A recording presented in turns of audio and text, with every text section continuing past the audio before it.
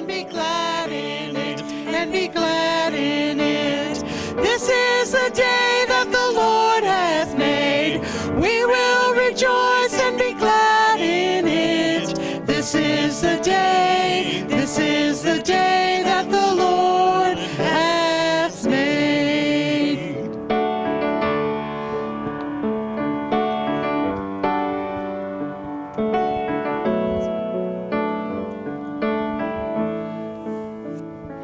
Love is deep, your love is high, your love is long, your love is wide, your love is deep, your love is high, your love is long, your love is wide. Love is deeper than my view of grace, higher than this worldly place, longer than this road I travel, wider than the gap you filled, deeper than my view of grace, higher than this worldly place, longer than this road I travel, wider than the gap you filled. Shall separate us? Who shall separate us from your love? Nothing can separate us. Nothing can separate us from your love. Love is deep, your love is high, your love is long, your love is wide, your love is deep.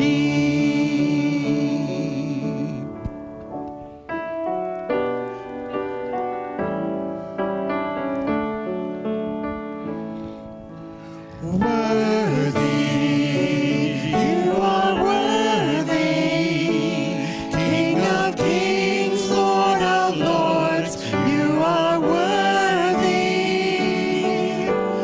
Worthy, you are worthy, King of kings, Lord of lords, I worship you. Holy, you are holy, King of kings, Lord of lords, you are holy. Holy, you are holy, King of kings, Lord of lords, I worship you. Jesus, you are Jesus, King of kings, Lord of lords, you are Jesus. Jesus, you are Jesus, King of kings, Lord of lords, I worship you.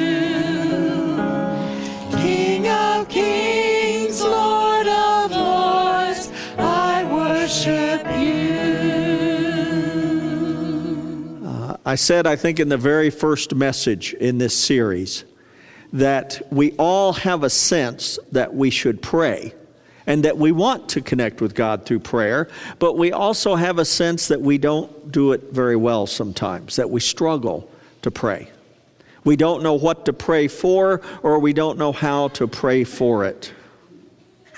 And so I hope as we move through this time that we all can take our prayer life to the next level. And one way to help us do that is what we're going to talk about this morning. We need to make our prayer more multidimensional, multifaceted, if you will. I think too often our prayer life becomes very one-dimensional. And it's centered around what I need and what I want, or what those around me need or want. needs and wants. Just think about the prayers that we have said to God over this past week. How many of them were focused around needs and wants? Look at our prayer list. A lot of people have prayer lists in their Bibles or somewhere, and if you look at the prayer list, it's primarily needs and wants. And there's certainly nothing wrong with praying for needs and wants. Don't get the wrong idea here. But if that is the sum total of your prayer life, praying for needs and wants, then you're missing out on the many other facets of prayer. And so this morning I want to talk to you about praying in 5 dimensions. Praying in 5 dimensions.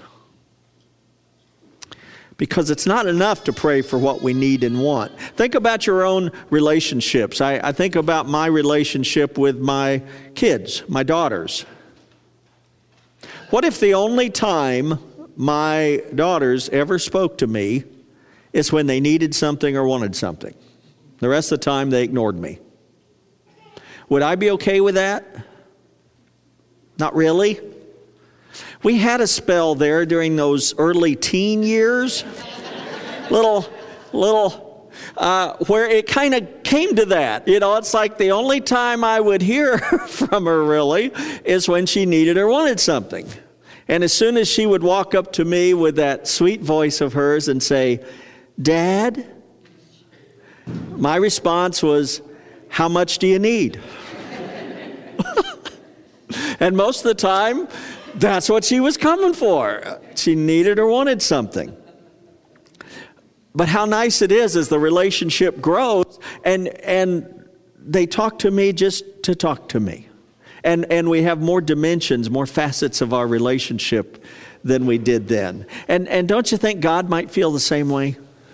The only time I hear from my kids is when they need something or want something. It would be nice if there was more to our time together in prayer than that.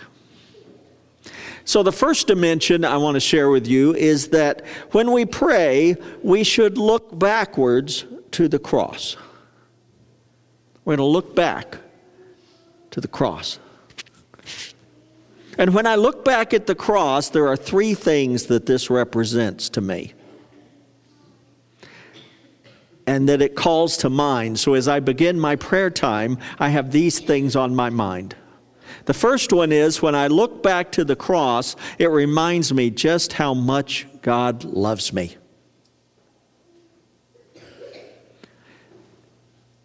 You know, many of us have struggled at times in our life with feelings of low self-esteem and self-worth, and we wonder how lovable we really are and who really loves us. And especially, does God really love me? Does He really care about me? When my life gets hard and messy, does God really love me? And when I look back at the cross, I know the answer to that question is yes. There's no other reason Jesus would have died on that cross except that He loved me. The second thing it represents is how much my sin cost Him. How much my sin cost Him. I lose sight of that sometimes. I think as Christians, you know, we make things too simple and too easy. When I was growing up as a kid, it's like every time you do something wrong, all you have to do is ask God to forgive you, and He forgives you. I thought, well, that's great. Wish Mom and Dad would do that.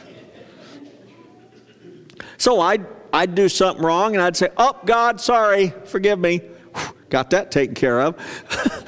30 minutes later, I'm doing something wrong again. "Oh, hey, God." Yeah, you know. Pretty soon it's just, "Hey, God, ditto. You know, I screwed up, need forgiveness." And that is just really taking too lightly the cross. And as I grew up, I began to realize, you know, my sin was costly. And when you see something like the movie The Passion of the Christ, and you realize just how horrific the crucifixion was, you think, I did that. We all did that. Our sin did that to Him. And I need to be mindful of that. The cross reminds me how much God loves me, how costly my sin is, And the third thing is just how completely I am forgiven. How completely I am forgiven. We struggle with complete forgiveness in our human relationships, don't we? I mean, you do something and you go to the person, go, I'm really sorry, I screwed up and I hope you'll forgive me. Oh yeah, don't give it a second thought. It's over. But then later in the relationship, things aren't working out and you wonder what's going on. And they go, well, that thing you did last month, it just really bugs me. Well, I thought we got past that. I thought you forgave me for that. But see, they really hadn't. And we wonder if God's that way. Does God kind of say he forgives us today, but then maybe next week he's going to hold that against me? No, he doesn't. What we struggle with, God achieves completely. The Bible says, as far as the east is from the west, so far has he cast our sins from us. He talks about him casting our sins into the depth of the deep, never to be seen again.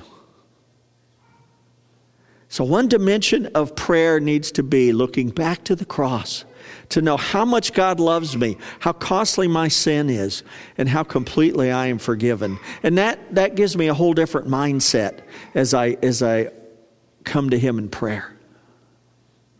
So we look back to the cross. The next thing we need to do, the second dimension of prayer, is to look up to our Heavenly Father.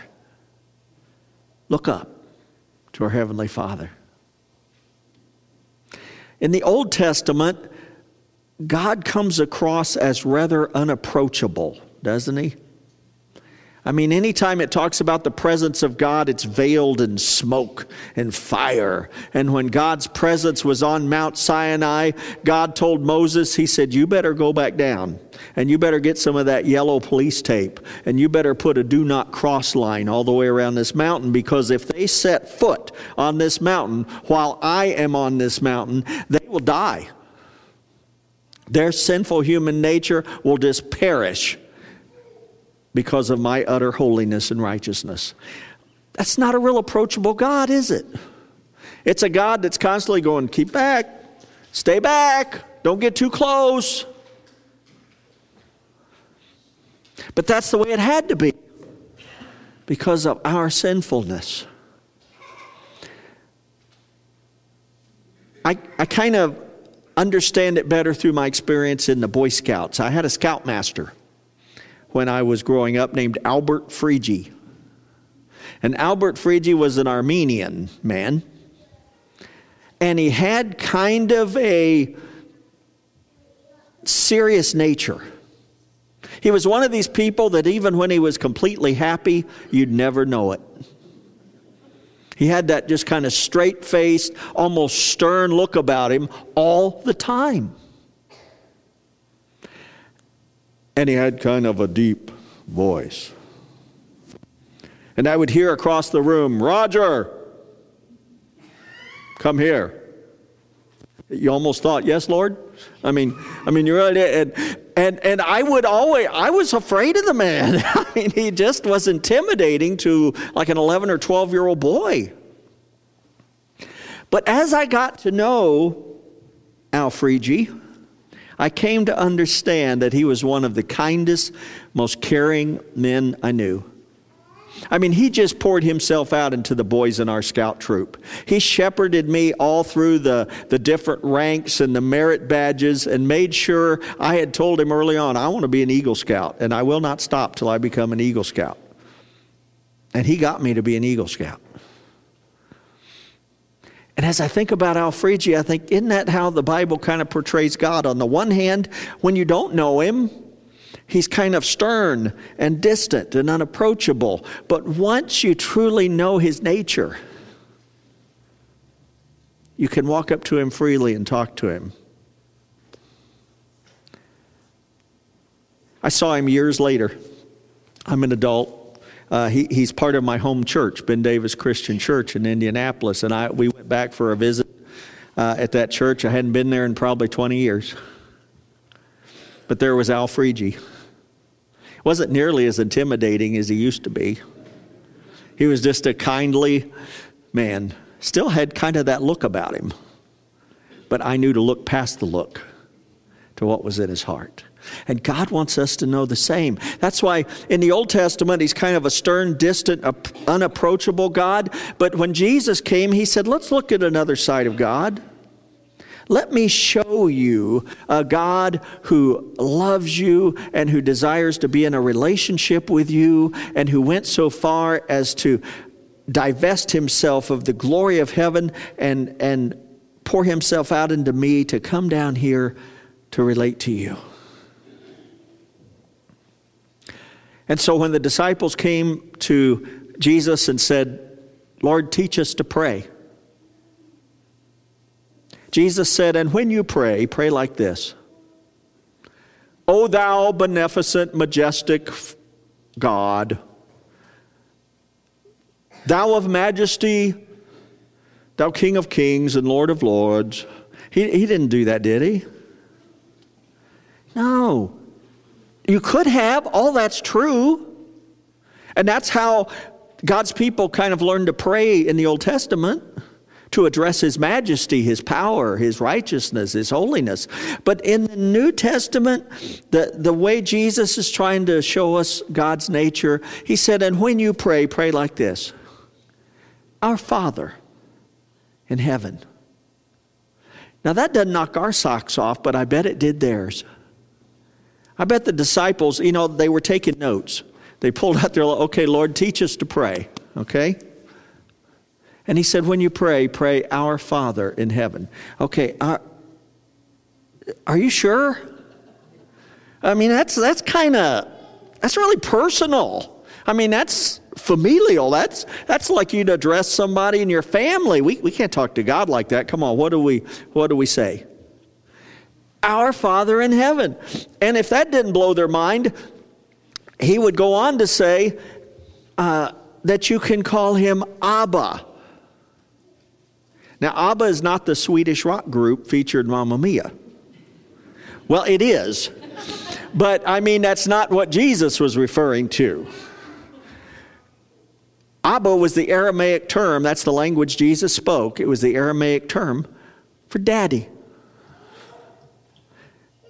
And he would say, you can refer to God as daddy. How personal is that? In Romans 8:15 and 16, Paul writes this. He said, for you did not receive a spirit that makes you a slave again to fear, but you received a spirit of sonship. And by him we cry, Abba, Father. The Spirit himself testifies with our spirit that we are children of God. That's an amazing scripture. And it lets us see the other side of God. And this is the God that we approach in prayer. Not the Old Testament God of fire and smoke, but the New Testament God who seeks to be our Father in heaven. And it changes the way we pray when we understand that.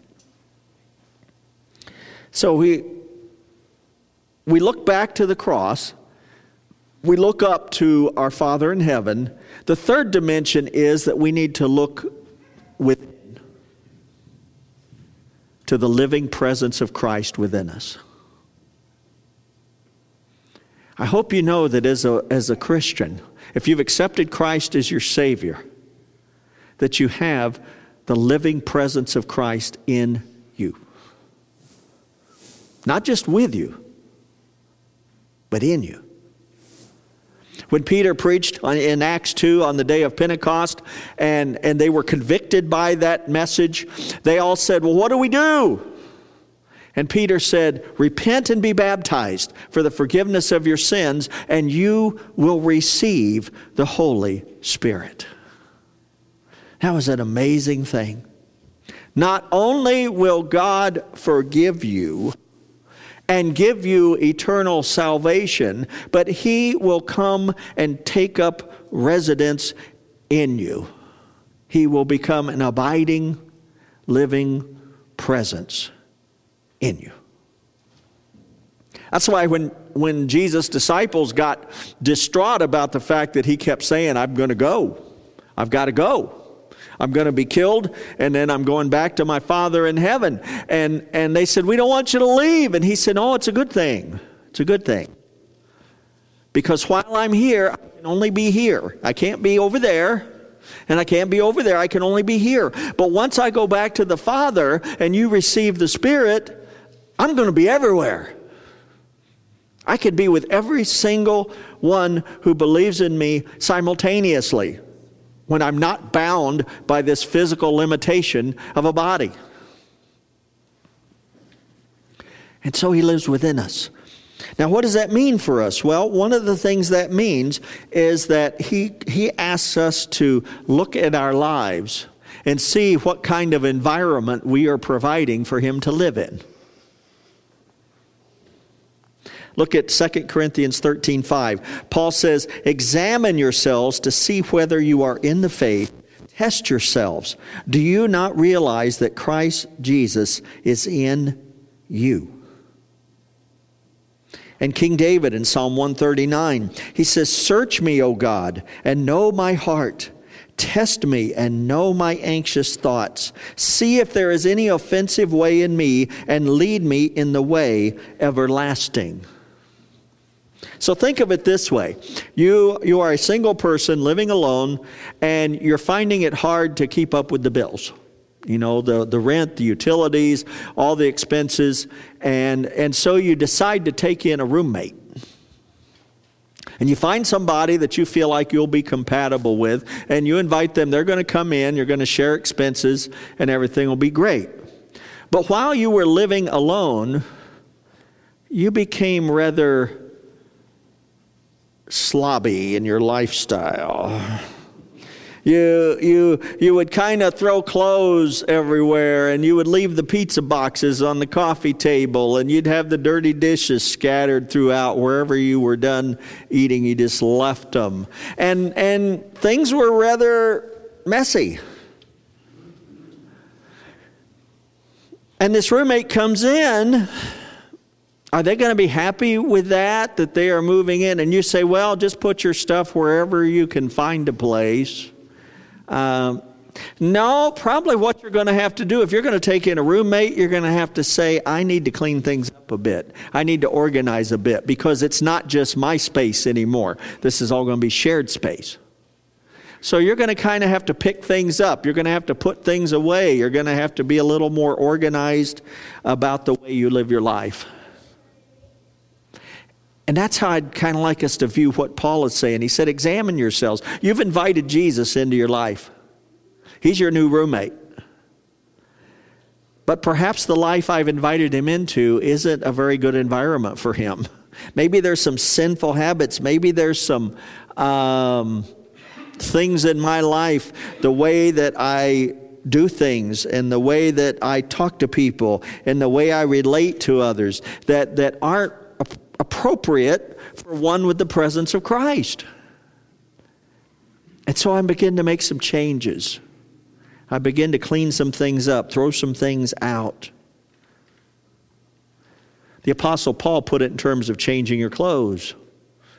He said, you know, when you come to Christ, there are things you need to take off, and there are things you need to put on. And part of my prayer should be what David prayed. Search me, O God, test me, see if there's any offensive way in me, and lead me in the way everlasting. You're inviting him to be an active part of your life and how you live that life. And the decisions you make about your life are no longer just based on what you think or what you want, but you take into consideration the one who lives with you, the Lord Jesus Christ. So you look backward to the cross, you look upward to our Father in heaven, you look inward to the living presence of Christ in you. And then the fourth dimension of prayer is that you need to look around you to how God might use you.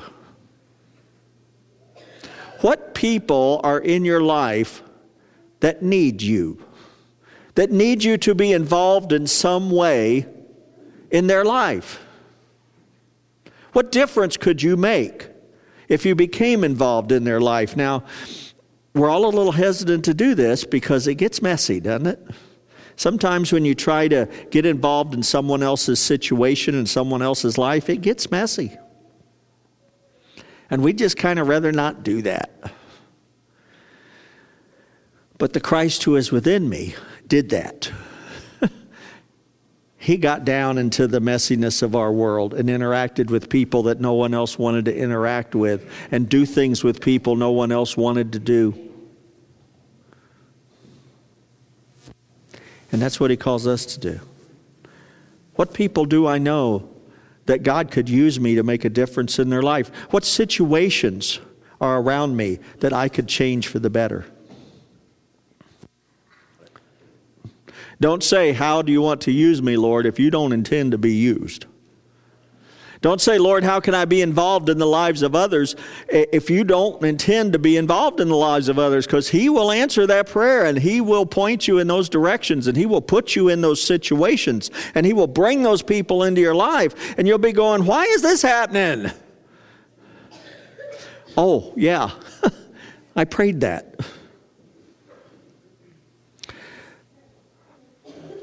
Look back to the cross. Look up to our Father in heaven. Look into the living presence of Christ within you. Look around you to how God may use you. And the fifth dimension, now that was a pop group, wasn't it? Up and away in my beautiful balloon. Wasn't that the fifth dimension? Yeah. We just dated ourselves because all the young people out here going, who's the fifth dimension? We don't know what that is. But the fifth dimension of prayer is something that we don't want to leave out, and that is to look forward with faith. You don't want to just look back. You want to look forward with faith. You know, we always hear this idea that as Christians, we are a work in progress. You know, Christians under construction. Sometimes I feel like my life is like 22nd Street here in Elwood. I hate to be the one to bring this to you. You will never drive on 22nd Street again. Never. For the rest of your natural life, there will be barricades and orange barrels on 22nd Street, and red gold trucks will drive down this road beside the church and rumble our stained glass windows. I hope the mayor doesn't listen to this. Does the mayor? Surely he's not listening to this, so I'm okay. Doesn't it feel kind of like that, boy, they're never going to get that done? They will sometime in my lifetime. And I feel like that about my life. It's like, God, it seems like you've been working on me forever. I've been a Christian for, 50 years. Haven't you got it done yet? And of course, God's looking at me saying, I'm not the problem. Nothing wrong with my work. It's the level of cooperation I'm getting here that is slowing down the project. And the truth is that I will always be a work under construction until the day that I enter into God's eternal kingdom and he can finally look at me and go, now that's what I was looking for. That's what I intended from the moment you were born. That is what I created you for. It's about time. That's what he's going to say. Let me tell you what Paul says. Paul says, this is Philippians 1:6. I am confident of this, that God who began a good work in you will continue to complete it until the day of Christ Jesus. He is confident that you will be completed. Even Mike Moon. Mike Moon will be completed someday by the grace of God. And so will you. And so will I.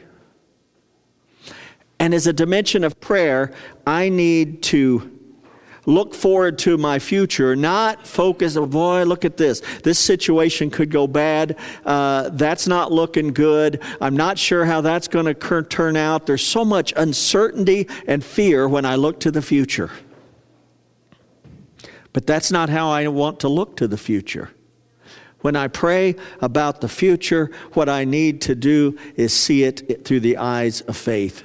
And that someday, everything is going to work out the way it's supposed to work out. All the wrong will be made right. All the broken will be fixed. All the things that need to be completed will be completed in Christ Jesus. Praying in 5 dimensions. Look back to the cross. Look up to our Father in heaven. Look into the living presence of Christ within you.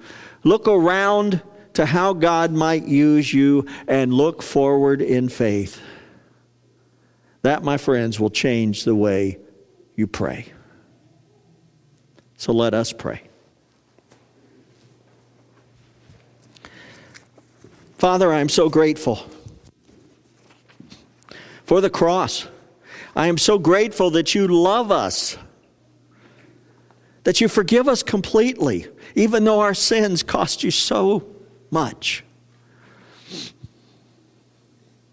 Father, I thank you that you have opened the way for us to relate to you. You're not a distant God anymore. That you are a God who lives right here in my heart. And I pray that your presence will be more fully abiding in me. Lord, I pray that you use us. We don't just come to church here to worship, to be a church family, to enjoy ourselves in your presence. We come to be prepared to serve. We know the moment we walk out these doors, we enter a sinful world. A world that is lost and dying in sin. A world that desperately needs the light of Jesus. May we be that light. And Father, the future can be so scary. But I pray that when we look ahead, we will see only the potential and the possibility for what you are going to do. May we trust. The essence of faith is to trust. And I pray that we will trust, that you will complete the work that you have begun in us. And we pray all these things in the name of our Lord and Savior, Jesus Christ. Amen. Amen.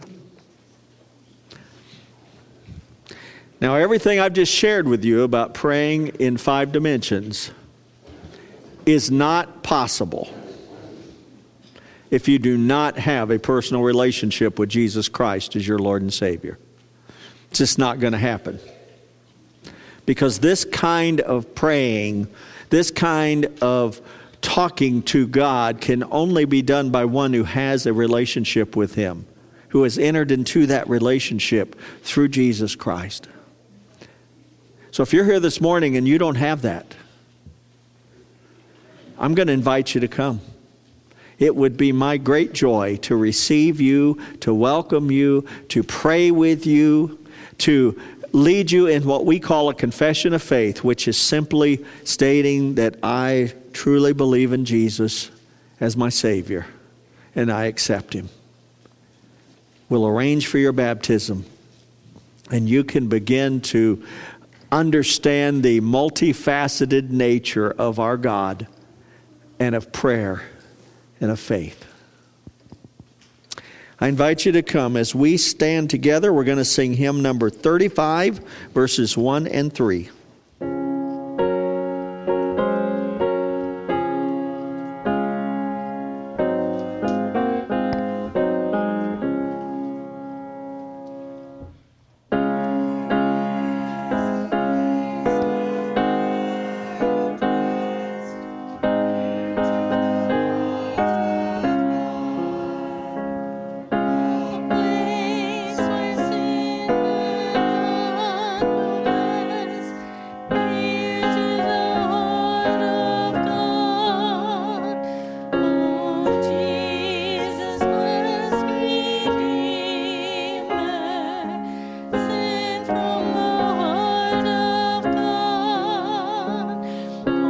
no.